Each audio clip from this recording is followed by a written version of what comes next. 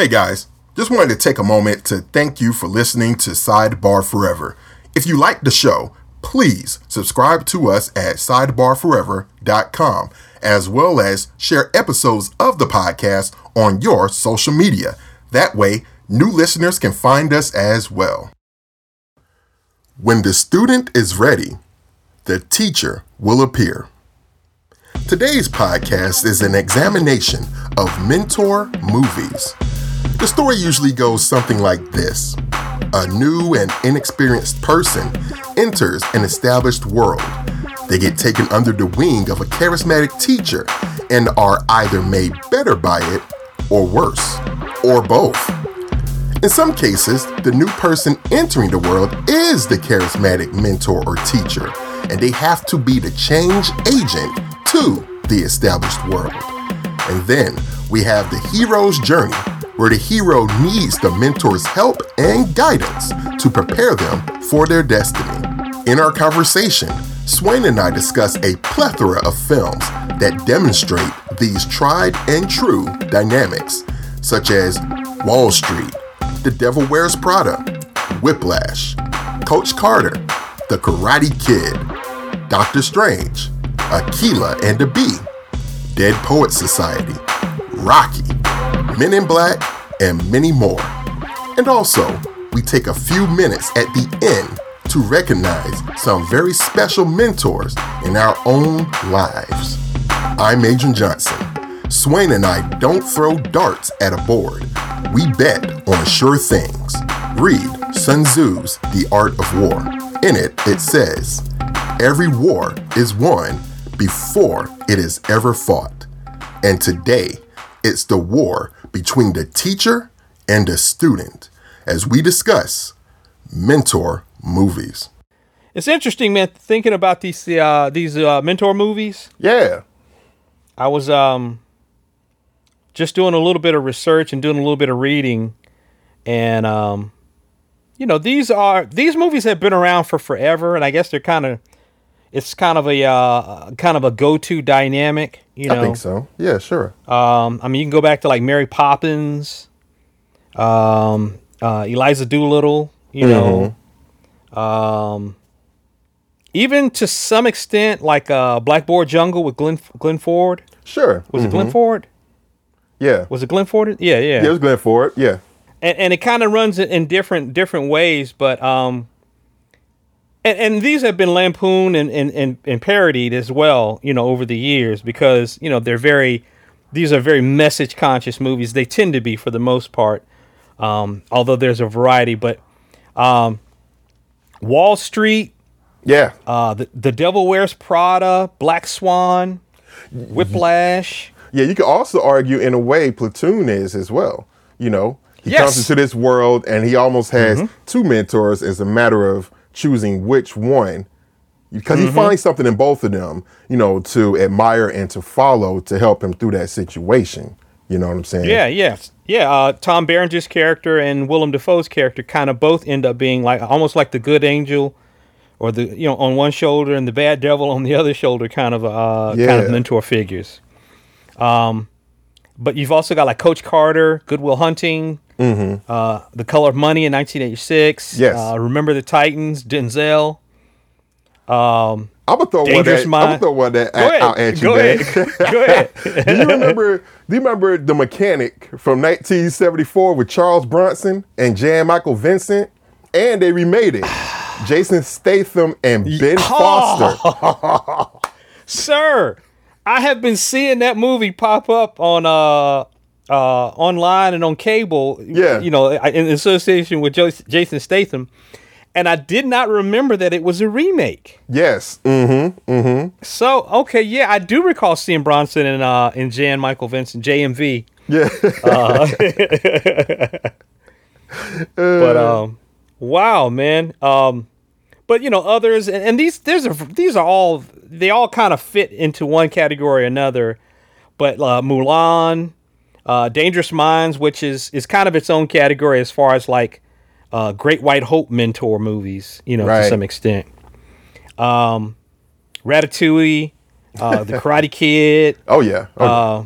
Doctor Strange. Oh, You know, really? yeah, Marvel's recent Doctor Strange, Aquila and the Bee, Yeah. the Dead Poet Society, which is a real favorite. Rocky, The Matrix, Star Wars, Men in Black, and there's probably tons of others that we're not remembering. But I'm trying to remember. You tell me, man. I'm trying to remember the first time I really realized, oh, okay, this kind of a movie. This is a thing. This is a familiar story and a familiar kind of a plot that they trot out every few years. And I was aware of it as a moviegoer and as a budding cinephile, if you will. I'd probably say I got the first inklings of it, as you intimated with the Karate Kid, and if you grew up with like martial arts movies as well, that genre is replete with master, teacher, student, grasshopper. You know what I'm saying? You could also go back to Kung Fu. with Kane, David Carradine and all of that. You know what I'm saying? It's always the thing of, looking for someone to teach you. You have the skills. Oh, and let's throw Last Dragon in there as well. He's searching for a mentor, and he finds out that he, in fact, is his mentor, in a weird way, by the grace. Right. But yeah, man, it's all about, you have the raw skill, the raw ore to be mined in order to become at your greatest potential.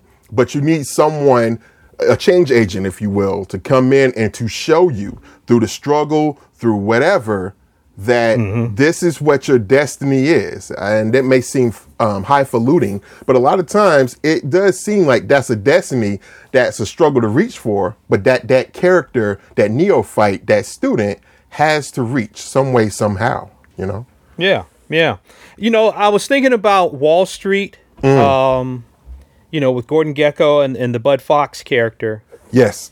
And, to some extent, you've got, the mentor, mentee, student, teacher kind of dynamic. It's a real part of the hero's journey. Yes. In Campbell's hero's journey, you have the hero who doesn't realize that there's a call to greatness yet. They live in the ordinary world. They get called into the extraordinary world, and usually there's a mentor figure of some kind. Yeah. Who's there to kind of coax them and kind of get them on their way, give them the tools and the attitude and the lessons that they need to get them on their way. And we see great examples of that, or obvious examples of that, in something like Star Wars, and also in to some extent in The Matrix. Oh, sure, of course, yes. Some extent in The Matrix, but like in Wall Street, Bud Fox is not on the hero's journey. Not really. I mean, he's our protagonist, I guess. Yeah. But he's a money chasing scumbag, just like the rest of them for the most part. He's materialistic. He gets turned. Let's say he gets corrupted. I still think in some way he still follows that kind of callow youth that you find in a lot of those movies. Like, he has this idealism. Yes, he is money grubbing. He's ambitious and everything, but he is kind of callow to how the real rules of that world work.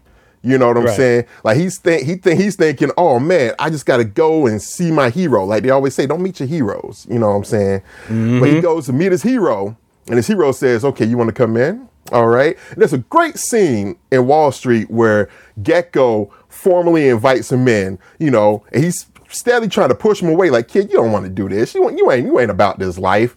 And Bud Fox is like, I am. Yes, I am. And Gordon's like, okay. And it's very stagey, but I always love that scene. The lights go down. There's thunder outside. He's like, okay, you're in.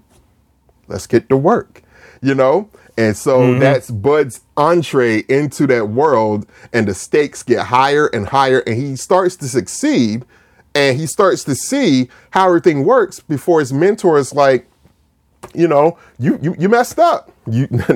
Off you go. You know what I'm saying? Yeah. It's just like, you can only learn so much before the teacher or the master can't instruct you any further.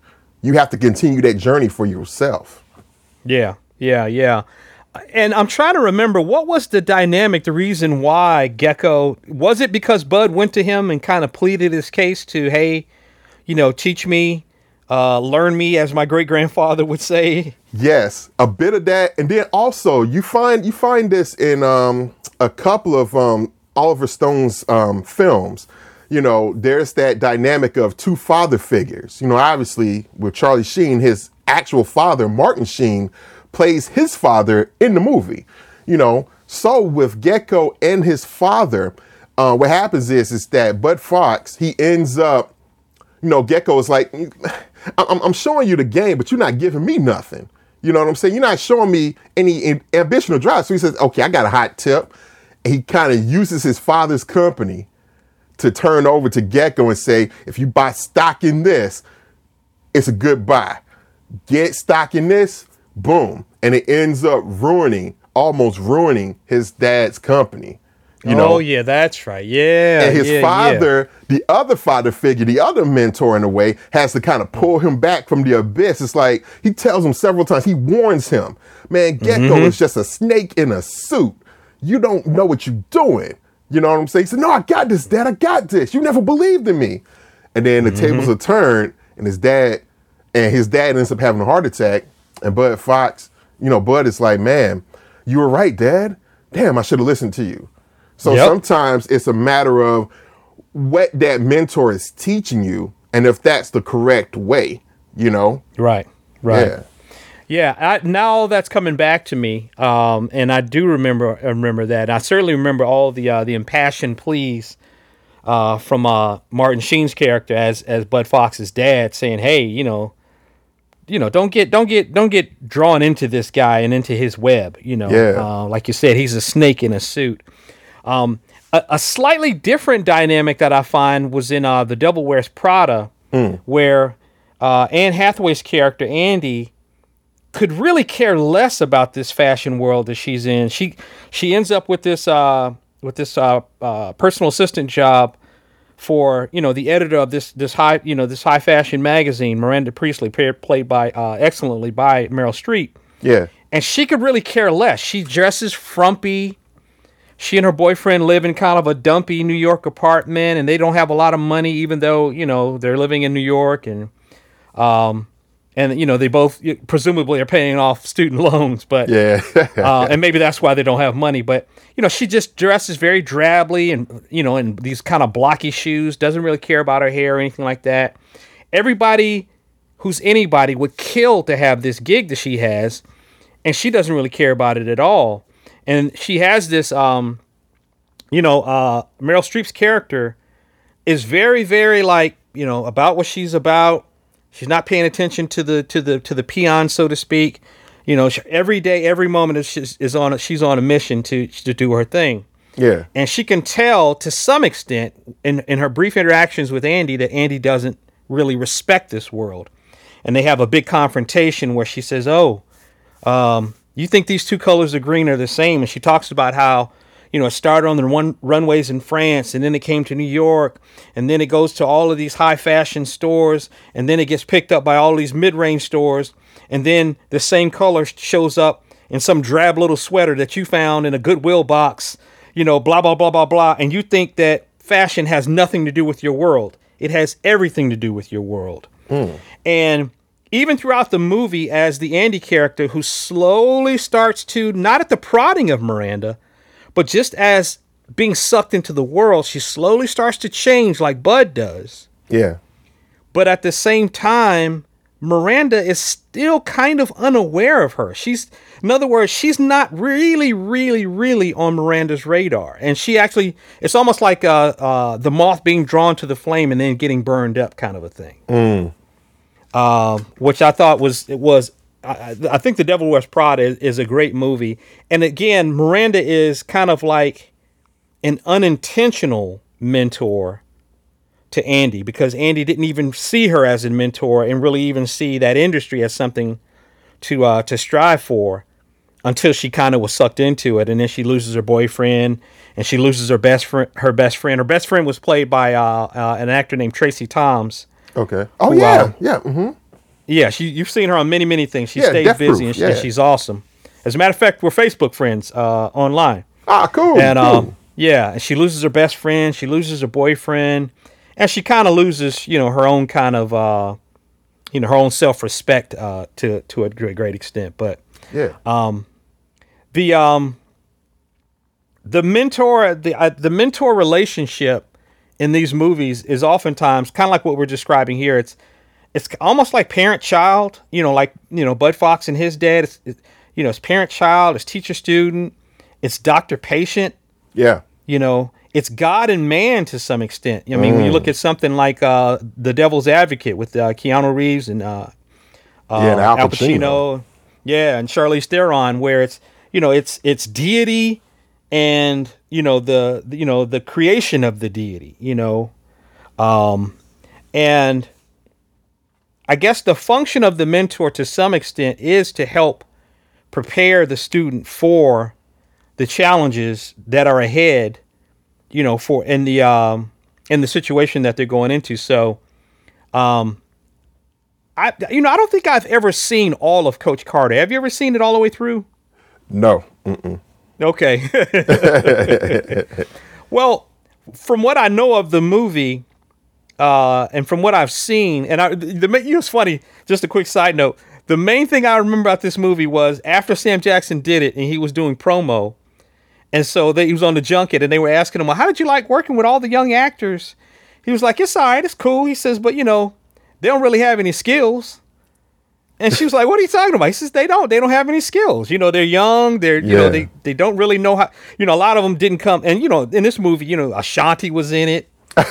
Yeah. You know what I'm saying? So it's like, okay, not only do you not have any acting skills, you got non-actors trying to, freaking act or whatever.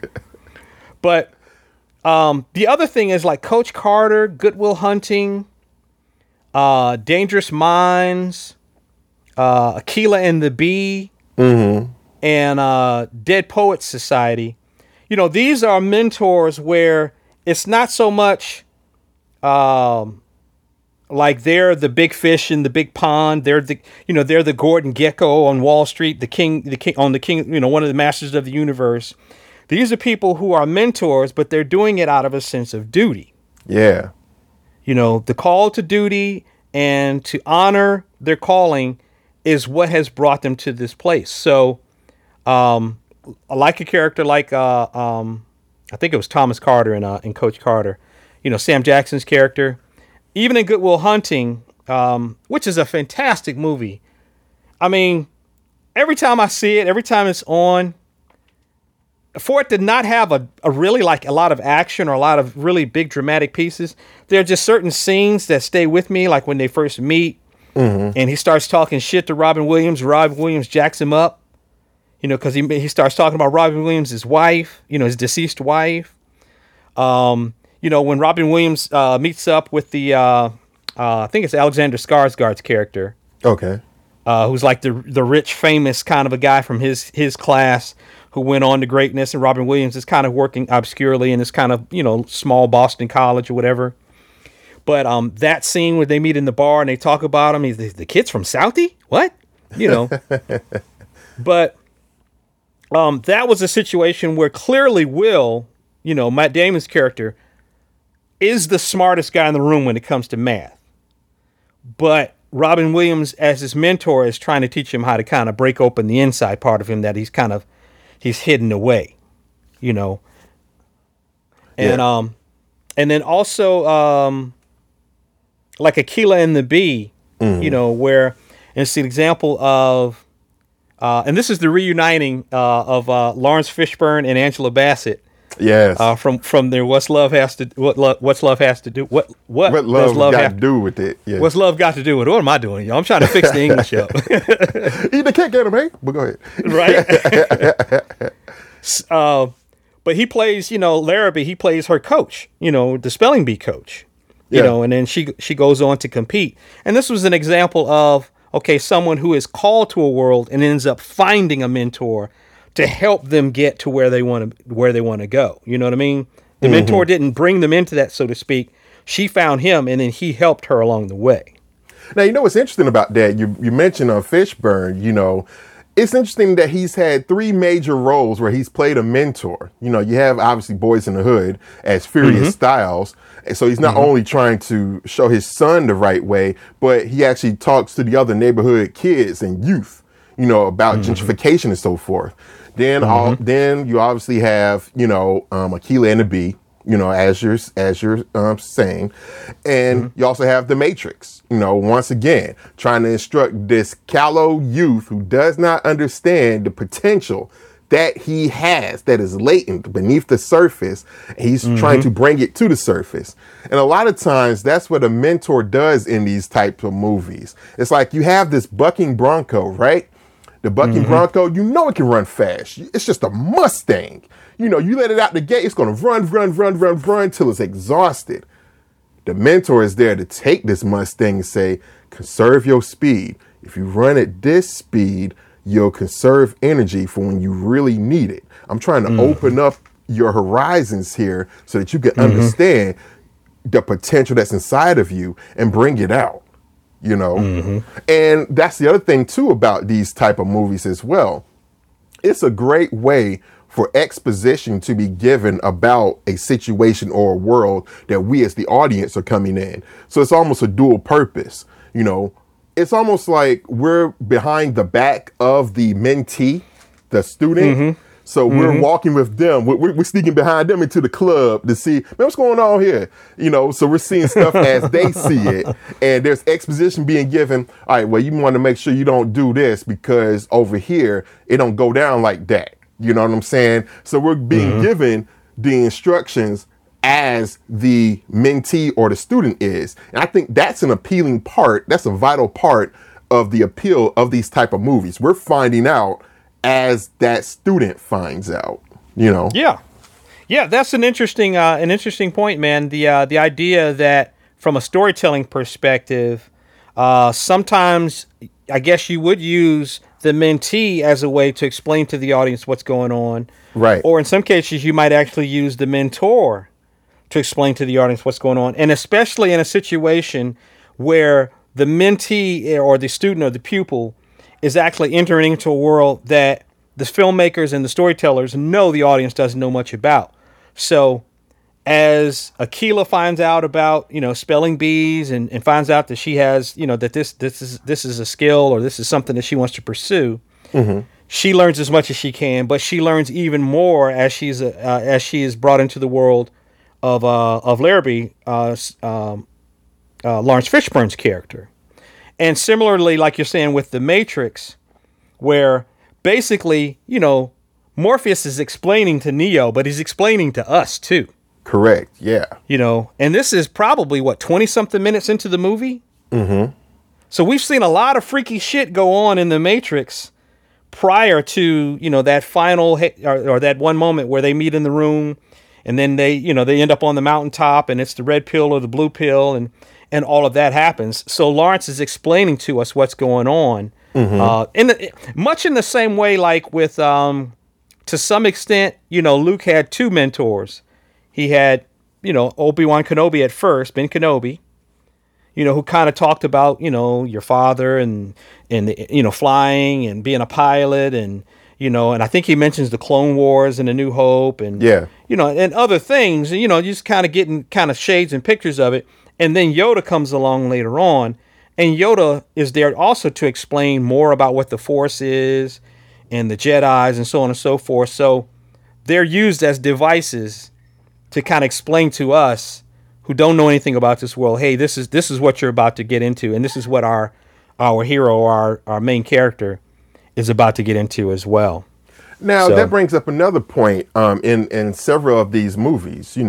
There's a point to where the mentor can no longer teach that student or has taught, pretty much everything that they can. So they have to exit the story somehow, be it either by a death in the movie or some other way that they have to exit so that the hero, the student or the protagonist has to proceed by themselves, and I find that also to be a very vital component that we as the audience, go into. It's almost like, when you're learning how to ride a bike and you've had the training wheels on, you had your mom or your dad right beside you. You got it.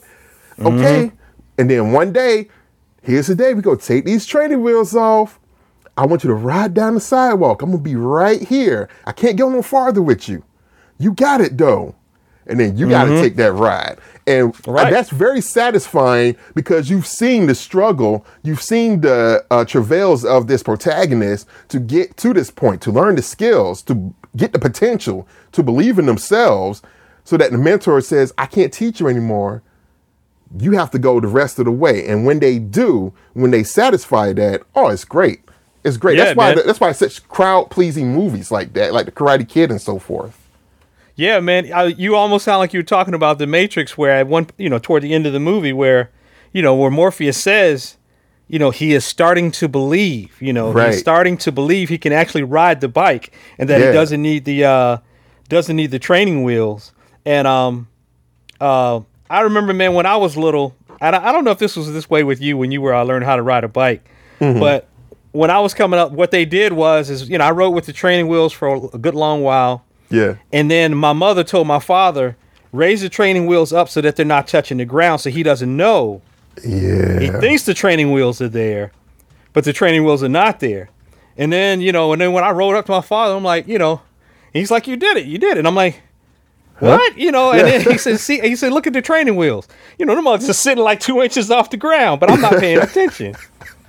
So you're exactly right, where it is a thing where the mentee or the student or the pupil reaches a point where they can't be taught anymore. And, even as Darth Vader told, Obi-Wan, we meet again at last. The circle's now complete.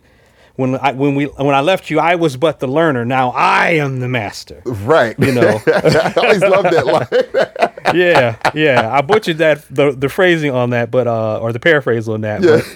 But that's pretty close to it. But yeah, some teachers, like you said in The Karate Kid, like Mr. Miyagi, they are reluctant to take on the mentee. They're reluctant to take on the students. So, Daniel LaRusso was his character name, right? Yeah. He comes and, hey, teach me, because he sees Mr. Miyagi lay waste to the Nazi punks, the Kung Fu Nazi punks who were beating up on Daniel. And he's like, teach me. And Mr. Miyagi is kind of reluctant at first. Similarly, in Doctor Strange, Stephen Strange's character, as in the comics, his hands are badly damaged in a car accident. He finds out about some kind of a healer over in Nepal or wherever. And so he travels over there and, he's trying to get, the Ancient One. And I think Chiwetel Ejiofor's character was, what's the other character? Who's a villain, actually. Brooding Face, Mordo. Baron Mordo. Yeah. Mordo. He's playing Mordo. And, they're like, nah, go back to America, whatever, blah, blah, blah. And he has to kind of convince them.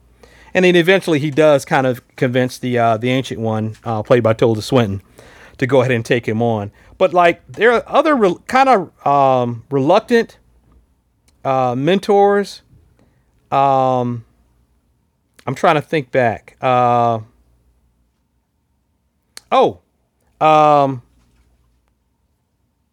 Tommy Lee Jones's character in Men in Black. Sure. Yeah. Mm-hmm. Where he's kind of reluctant only in the sense of he's lost a lot of his desire and his connection to the world that he's in. He's, he lost the love of his life years ago. He's really kind of ready to retire. He doesn't have that fire in his belly, doesn't have the piss and vinegar in his belly like he once did.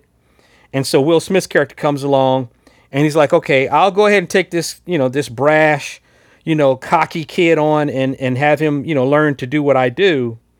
But he's basically doing it so that he can hand the reins to Will Smith's character and kind of go back into the regular world and be ignorant of all of this. And it's interesting, there's a saying that often a good teacher will learn as much from the student as they will instructing the student, Mm-hmm. So a lot of times in these type of movies, you will find that, as they're beginning to show this student or the mentee the way that their characterization starts to come out, that they start to either the facade that they have, that tough exterior, breaks down piece by piece, so that we, the audience, and the student start to see, okay, he's not just this implacable, instructor. There's a heart behind there for the most part, not always, but it's something to where Maybe the teacher learns how to love again. Maybe the teacher finds a passion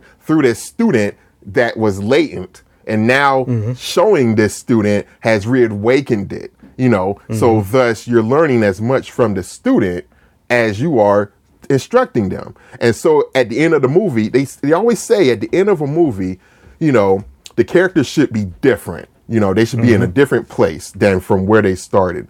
And you find that with the example that you mentioned in Men in Black, the tables have turned so that the neophyte now is experienced, and the old head, so to speak, has left him with enough and learned now he can go back out and rediscover what he lost. You know what I'm saying? Right. Yeah. Right. Another great example of that particular kind of an outcome is Antoine Fisher. Derek Luke and Denzel Washington. Yeah. Yeah, and in that particular movie, Derek Luke's character is he was an abused child, grew up in the system, and was abused all of his young life, and so he's got a lot of anger issues when he joins the Navy, and so they make him go ahead and see a psychologist played by Denzel, and Denzel starts working with him, and little by little throughout the course of the movie, Derek Luke addresses his psychological and emotional demons as well as his actual demons in real life in the form of his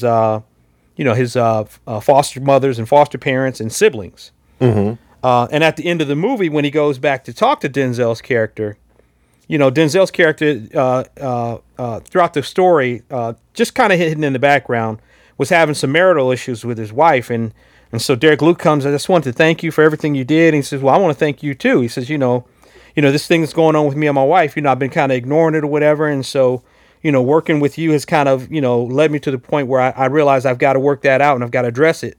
Right. And so, there was a change in the teacher as well as a change in the student by the end of the film. But right. Certainly it was Derek Luke's movie. But other examples of teachers and mentors who really could not wait to either teach or / corrupt the student. Definitely Matrix. Morpheus was, his nose was wide open for Neo. He you are the one. I know you're the one. I've got to reach this person.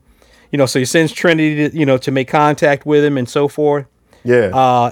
In The Devil's Advocate, Al Pacino's character could not wait to corrupt Keanu Reeves and to tell him, all the stories about God and falling from grace and how God is, is a practical jokester and, and how, the whole world and the idea of living ethically is a facade, and this was Al Pacino in all of his Al Pacino-ness. Yes.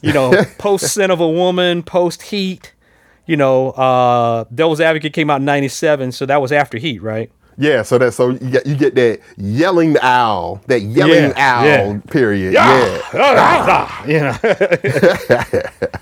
And then of course the aforementioned Wall Street, where Gordon Gekko, once he really gets Bud going, it's almost like he's remaking Bud in his own image, like the analogy I made earlier of God and man. He's remaking Bud, to be his, like you're saying, his acolyte or his protege, his mini-me to some extent. Exactly, and you can see that physically just by the way that Bud starts slicking his hair back like Gordon does. Because before he had this very boyish, kind of haircut or whatnot. And once he starts hanging around with Gordon and getting into the business, starts slicking it back, wearing the suspenders too, just like Gordon, and starts speaking the same lingo for sure. To some extent, before that, he just had his hair cut.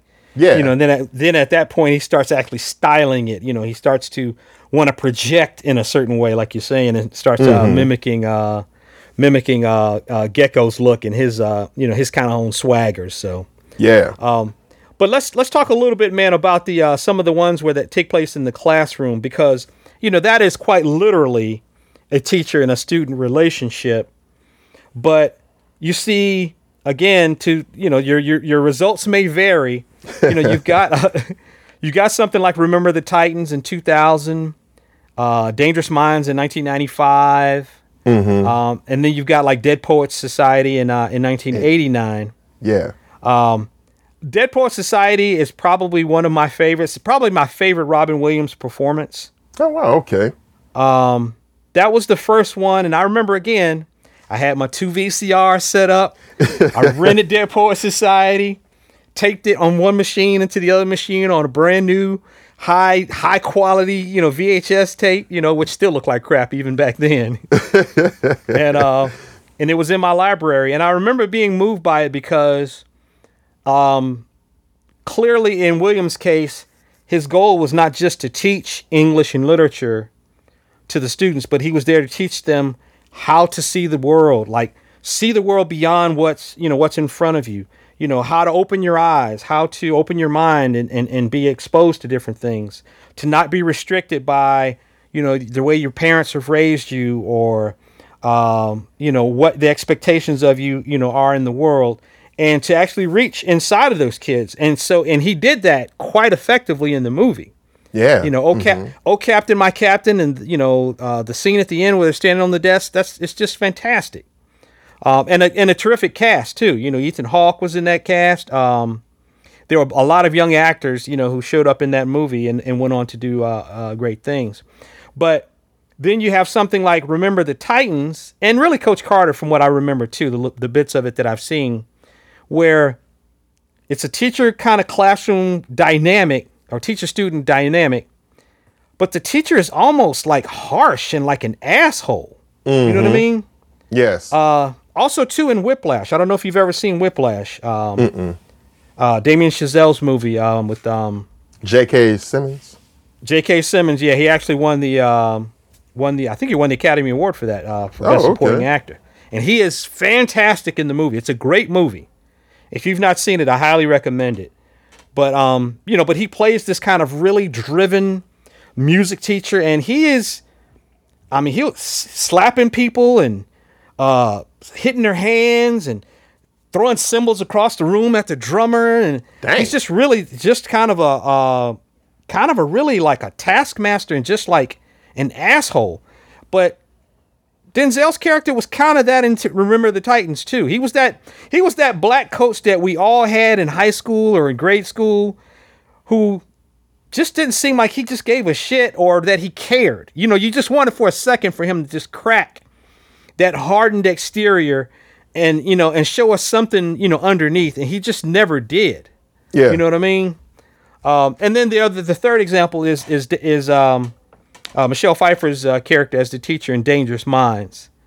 It's again, they're in the classroom and she's in this inner city with this, this mostly brown and Latin kids, in her classroom, and she's trying to teach them, and she's using the examples of like Bob Dylan and just other things where it's just like, okay. And this kind of falls into, I guess, maybe the kind of Great White Hope mentor movies, which I think, as I mentioned earlier, is kind of a bit of a trope. Yeah, it's a trope for sure. It's definitely a trope for sure. But man, since these movies have been around for decades, do you think that there are cinematic takes on this dynamic that seem fresh, or were considered fresh at the time that they came out, maybe a little different? Well, as you intimated at the top of the show, that type of dynamic has always been present in storytelling, not just movies, but in just storytelling throughout millennia, if you will, but within movies, I don't know. 'Cause, you've always had that kind of team up of, like I said, the callow youth or someone who is new to something, and someone has to show them the ropes, you know what I mean? So I don't know if it's ever been fresh per se, but the way it's been presented, in each decade has been something that's taken hold. Like, okay, in the 80s, that was replete with those type of movies. The 80s was like the apex almost of those type of mentor movies. In the 70s, it's something different. It's, let me bring you into this world and show you, what you thought was really going on, but this is what's going on. And that, mirrors what's going on in a wider, cultural sense of, let me expand your mind. You know what I'm saying? Either through medicinal means or get you to expand your horizons, man. You know, an outgrowth of the 60s and all that culture. And then in the 40s and 50s and the 30s and beyond and before that, it may have been something totally different. You know what I'm saying? Like, you know, how do we traverse this society, especially the Great Depression? You know, you have something like Of Mice and Men. You know what I'm saying? Or that's a different dynamic, you know, because you have one leading kind of a weaker one through this life, but still showing him, but he's not going to get it. And that's the tragedy of it. You know what I'm saying? Yeah. Yeah, you're right. And I think, you know, The Matrix, just in how it's presented, that was a slightly different take on it. Although, you know, I could tell, you know, once we got to the point of him meeting Morpheus, you know, you knew right away, okay, this is just the hero's journey. Right. Star Wars, this is just the hero's journey. Men in Black, it was a little different because Will wasn't fresh and wet behind the ears, so to speak. He was just unrefined and raw. Yeah. You know, as a character. Doctor Strange, again, it was the hero's journey. Absolutely a prototypical hero's journey. The Karate Kid, from the first frame, you could almost see the crane kick coming at the end, even though you had never seen the movie before, because you knew it's a sports movie and it's a mentor movie. It's Rocky. Know this. Yeah, it's Rocky. Yeah, it's Rocky. Even the same director, John Avildsen, you know, directed both of those. So yeah. There we go. And even with Rocky, I think Rocky, to me, is, as a sports movie, you knew it was going to end with a fight. But there was so much emotional stuff throughout the course of the movie. There was so much development between his relationship with Adrian and ultimately also with Paulie, and then with his mentor, with Mick. You know, there was just so much, you know, piano score playing in the background to kind of emotionally support the movie that, you know, that felt like, yeah, it's a sports movie, but it also felt like something else, like almost like a coming of age story for Rocky, like a redemption story, I guess is really what it was, along with being a sports film. But I know you're a Scorsese fan. Yeah. And I'm actually a pretty decent fan of Tom Cruise and Paul Newman. Yeah. What did you think of The Color of Money, man, with Fast Eddie and Vincent and him actually reprising his role from The Hustler in 25 years later with The Color of Money? Yeah, man. Color of Money, that's a great movie. You know what I'm saying? And, you know, the reason why I love it is obviously you have that relationship between Newman and Cruise. But again, it goes back to that dynamic of, like, you know, in martial arts films, or let's say in Kurosawa films, all right, where you have like this swordsman, this wizened, aged swordsman who knows the craft. He's the gunfighter, you know. He had this young, you know, whippersnapper come along. It's like, man, I could get down too. I could get into this. And, you know, the swordsman is reluctant at first, like, nah. I've forgotten more than you will ever know. You don't really about this. But he's like, no, teach me for real. And he sees the skills there. So he takes him under his wing and shows him. And, you know, with, you know, Newman and Cruise, he sees, like, this is that Buck and Bronco that I mentioned earlier. You know, man, this dude is preternatural. You know, he's got it. But, man, and going the distance, though, there's stuff about this world you ain't gonna understand. The politics of it. Why you gotta, sometimes it's not gonna work out for you. You know what I'm saying? No matter how good you are, how prepared, you know, I can show you all of that, but it's some things I can't show you that you actually got to learn for yourself the hard way. Yeah, for sure. Yeah. That's like that quote from Colors, where Sean Penn's character is talking to the older cop who's played by, I forget the actor's name. Oh, Robert Duvall. Robert Duvall. Yeah, how could I forget Tom Hogan? And Duvall says, tells him about the two bulls, and he says, one's just going to run down. He says, no, let's walk down and screw them all. It's like, okay, I know more about this than just, running into it and let's just get down. Yeah. It's about more than that. It's about, knowing the room and being able to read the room, so to speak. But, kind of, I guess, somewhat of a last category would be the mentor-mentee relationship, and there's overlap with a lot of the films we already discussed, where the mentor is working with the student, or the teacher's working with the student, and they're trying to raise them to be great. And really, the movie is about what are you willing to sacrifice to be great. So, we have that in Wall Street. We have that in a movie like Black Swan, which is really more of a psychological thing where I think the actor's name is Thomas Cassell. Okay. French actor. And he's teaching, the girls in the New York company ballet. And he's mentally abusive. Same thing with J.K. Simmons' character in Whiplash. He's mentally and really physically abusive. And talking about, what are you willing to sacrifice? In other words, he doesn't see perfection as simply like a goal to get you advanced. Perfection is a destination, and he wants that from his students and from his musicians. And Miles Teller's character, he wants it bad. And so, it becomes about the sacrifice of his, not like I mentioned earlier with Andy's character in The Devil Wears Prada, about his self-respect, his relationship with his dad. It's almost like Wall Street, where you have the J.K. Simmons character, who is the Prince of Darkness, and then you have his real dad, who's played by Paul Reiser, who's doing the same thing that Bud Fox's dad was doing, saying, "Hey, don't get sucked into this. Remember who you are. Don't lose yourself in this." And of course, he ultimately does. Yeah. But and then even Denzel's character in Remember the Titans, where he's just harsh, He's just like God damn, bruh, And I remember my high school coach. I wish I could remember his name. I remember one of my high school coaches. Black guy, real tall. Played basketball in college. Never made it to the pros, of course. Yeah. And just was really like. He would just kind of just give us, this is what you got to do. And he just would never try to be friends with us. And then you always had those other teachers and those other coaches who would be friends. But you always wanted it from the one who wouldn't give it to you.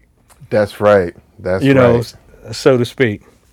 But, mentioning some of the other films we talked about, the whole Great White Hope mentor movie, which, Dangerous Minds.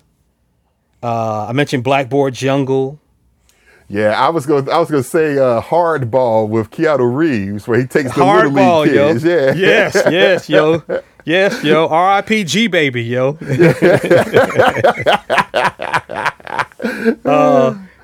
Avatar. Yeah. Dances with Wolves. Mm-hmm. The Blind Side. The Last Samurai with Tom Cruise again. Yeah. Lawrence of Arabia. Yeah. You know what I mean? Yeah. Let me go over here and teach these brown people how to fight. Mm-hmm. I'm gonna lead them, so to speak. To Kill a Mockingbird. Mm-hmm. To some extent.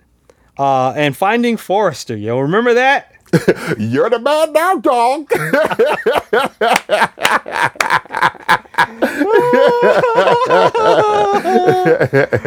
Oh man.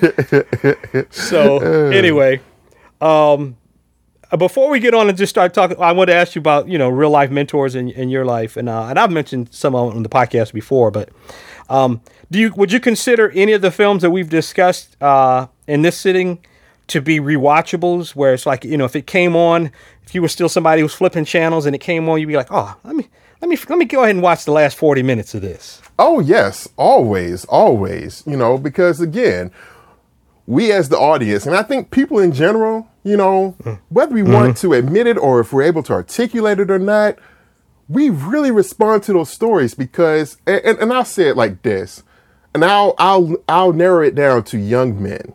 You know, when we are as young men, you know, we're always looking for our direction in the world. And you can say this for young people, but especially young men. We're always looking for that. You know, most often we're looking for a father figure as well. Some of us find a proper father figure. Some of us don't, you know. But I think all people are looking for, you know, just someone who's going to show them the proper way to go about life or go about something that they want to succeed in. You know what I'm saying? So those movies, that whole genre of movies will always be rewatchable for that reason. You know what I'm saying? We want to see them succeed as much as we would want it for ourselves to do the same, you know? Yeah. And even in the case of certain films where it's a mentor movie, but it's a cautionary tale. So something like Wall Street or even Whiplash, you know, Devil's Advocate, you know, even in a situation where it is kind of a cautionary tale, like you don't want to go this way, we still kind of, like you're saying, you know, the yearning within to find someone who says, look, I don't know. I need to find someone who does know. Hey, will you help me? Yes. You know?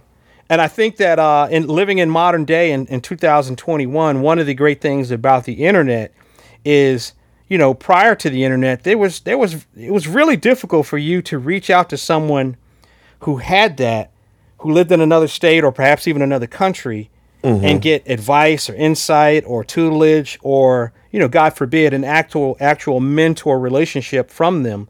It was almost impossible. But now, you know, you can decide you want to do something, get on a path, find out who are the people who've been on this path and succeeded before you, send them an email, go to their website, go to their blog, go to their social media, make contact with them. And maybe they might spend 5 minutes, you know, in an exchange with you. Maybe they might spend 5 years corresponding back and forth, like, you know, Alex Toth used to do with, you know, with many a young artist and a young fan.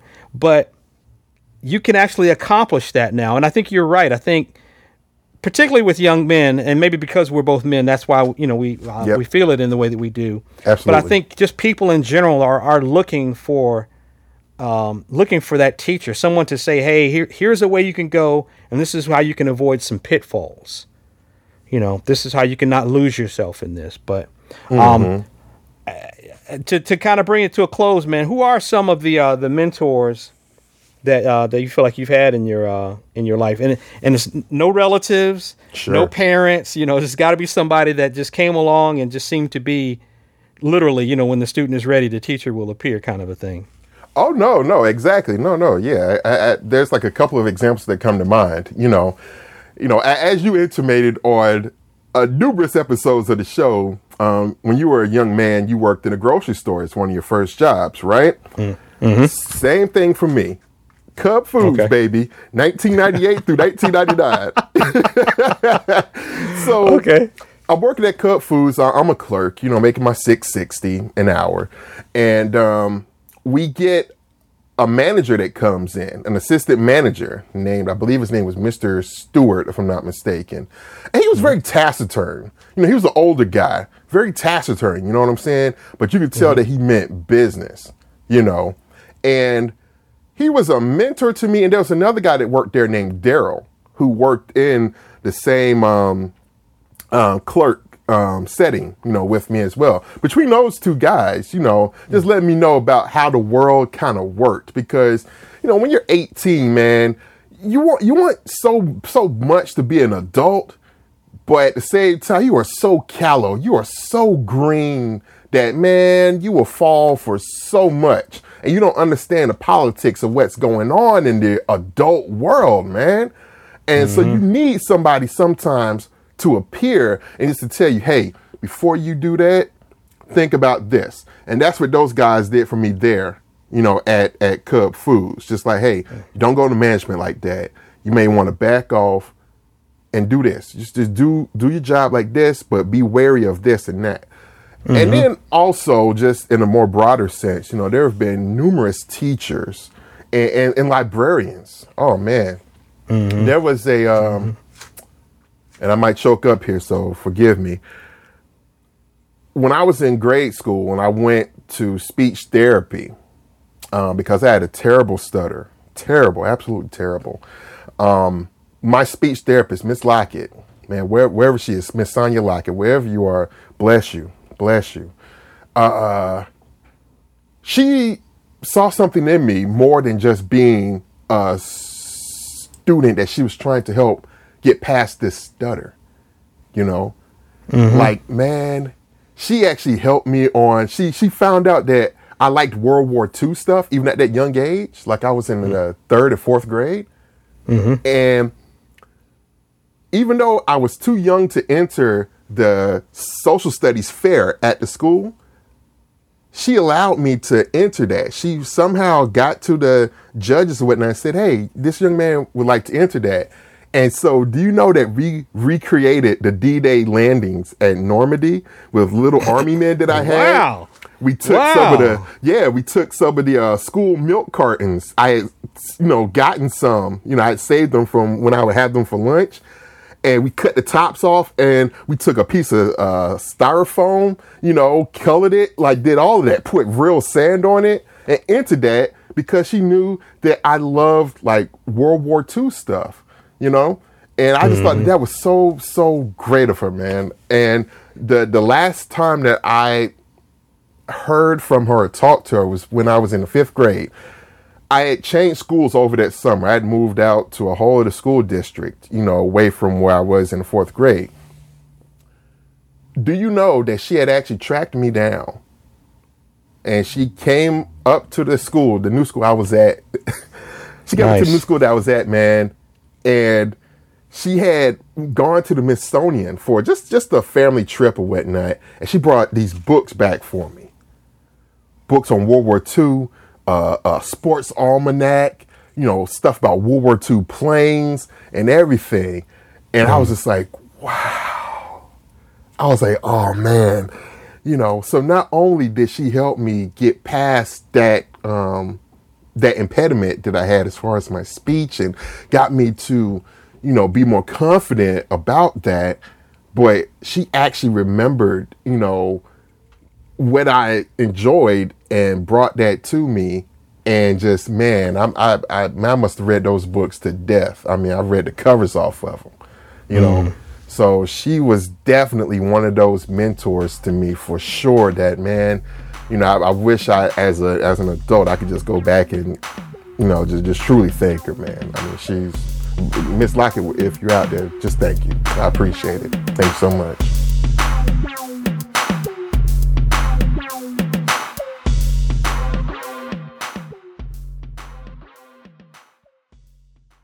That concludes this episode of Sidebar Forever, hosted by Dwight Clark, Swain Hunt, and Adrian Johnson. You can find us online at sidebarforever.com. Any emails or questions can be directed to us at sidebarforever@gmail.com. And also, subscribe to us on social media. You can find us on Facebook, Twitter, YouTube, and Instagram.